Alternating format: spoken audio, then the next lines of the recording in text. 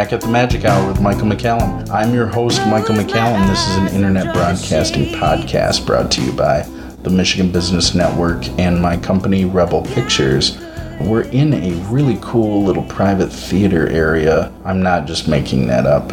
It's kind of an upgrade from the previous show with my father, William C. McCallum, when we were just driving around in the car doing it, kind of remotely. So I would say that, this is kind of an in-remote studio guest, Wulf Hogan, filmmaker, actor, writer, musician. Hello. So we were talking about COVID-19, and you're kind of a stay-at-home homebody anyway. What have you been watching that's been getting you through this time? Wow. Now, I know you and I can talk and riff on old movies all day, which is I always appreciate because so many other people don't have that kind of insight. But what have you been watching that's really been kind of inspiring you or entertaining you?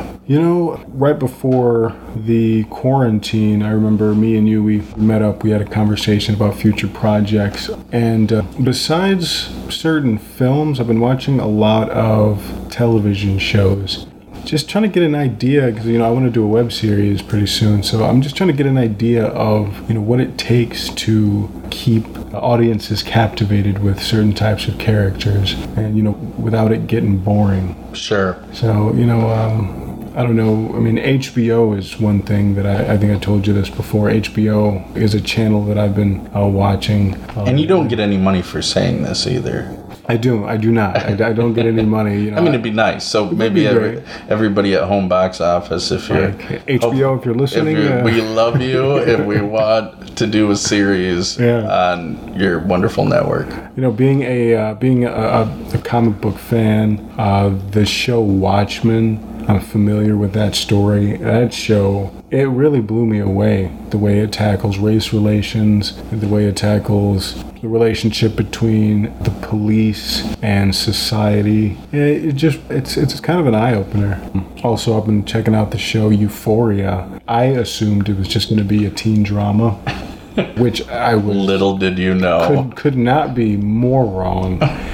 It dives, without giving anything away, it dives into what certain people in this country face with substance abuse. So that's probably like the most genteel way of putting that. Right, yeah. Really, I mean, it's HBO, so there's going to be a lot of crazy shit happening, but to not give anything away or be too graphic, it deals with, opioid crisis, identity issues, insecurities, a lot of things people face on a day-to-day basis, no one really talks about, so yeah. And we were talking on the ride over too, is like with Mahershala Ali and the True Detective third season. Just there's a lot of strong black characters on different HBO shows as well. And is that something for you as a young black male? Is that something that as a filmmaker and an artist and a musician and a writer that is refreshing for you to see?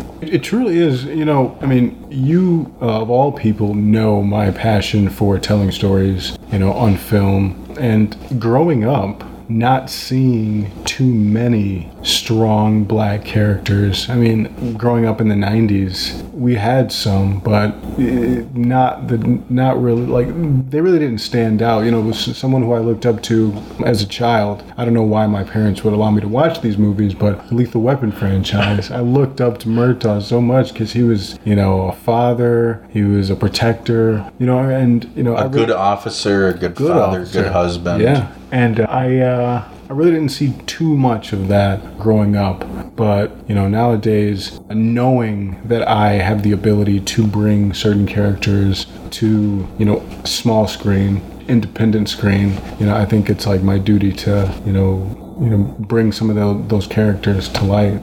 Hopefully I can influence. Like, what was that quote? I might not be able to change the world, but maybe I'll influence the person who does change the world. Right, yeah. So, Mr. Tupac Shakur. Yeah. That if I don't change the world, I know I will spark the brain that does. What really got me thinking about that was my nephew, my brother's son. I had a conversation with him not too long ago, and we were talking about anime, we were talking about film. He was talking to me about episodes of Dragon Ball Z that I had seen when I was a child, and I'm like, wow, you know, it really kind of puts into perspective how each generation, it just keeps going and going and going, and, you know, the way he's thinking now at such a young age, you know, hopefully he becomes some type of revolutionary. And also, too, on a storytelling aspect is we're both classic film buffs. And by classic films, not like movies made in the 80s considered classic, like really classic films. And, you know, when you show, there was a teacher that showed a bunch of Buster Keaton films to her class and young kids, and they loved it. Yeah. That it's kind of universal, and just because something is older doesn't mean it can't have an effect on you. Yeah. And it's also new to you if you haven't seen it before, you know? And, you know, I really enjoy how, you know, if something's coming on TCM, Turner Classic Movies, you always hit me up and say, oh yeah, man, I'm a big TCM fan. You know, and you know, I've learned a lot while watching, you know, those classic films, because they're like the spirit of old Hollywood. You know, as flawed as it may be, there is so much beauty in the way they executed these films and the way they prepared for these roles. And there's still flaws now. Yeah. I mean, how things are done, you know, the Me Too movement, Harvey Weinstein, all that is not that long ago. Yeah. So, you know, there's always a lot of bullshit happening behind the scenes sometimes, and hearing about how, like, Judy Garland was treated, and, you know, like, Louis B. Mayer just wouldn't let her eat and got her on pills and diet pills and amphetamines to keep her up, and sleeping pills to make her crash out. Yeah. You know, it's just some crazy shit going on, but to be kind of, you got to know your history. Yeah. And I'm always amazed. I was talking with a young filmmaker that had come out to a festival in Detroit and saw a film of mine, too, for the show, and we talked afterwards, and I've stayed in touch with him just to see how he's doing through this time. And he doesn't like Turner Classic Movies. Really? He's like, he can't get into it. It's just not his thing. And I'm like, man, you're missing out so much, you know? So wait, what was that? I don't mean to cut you off.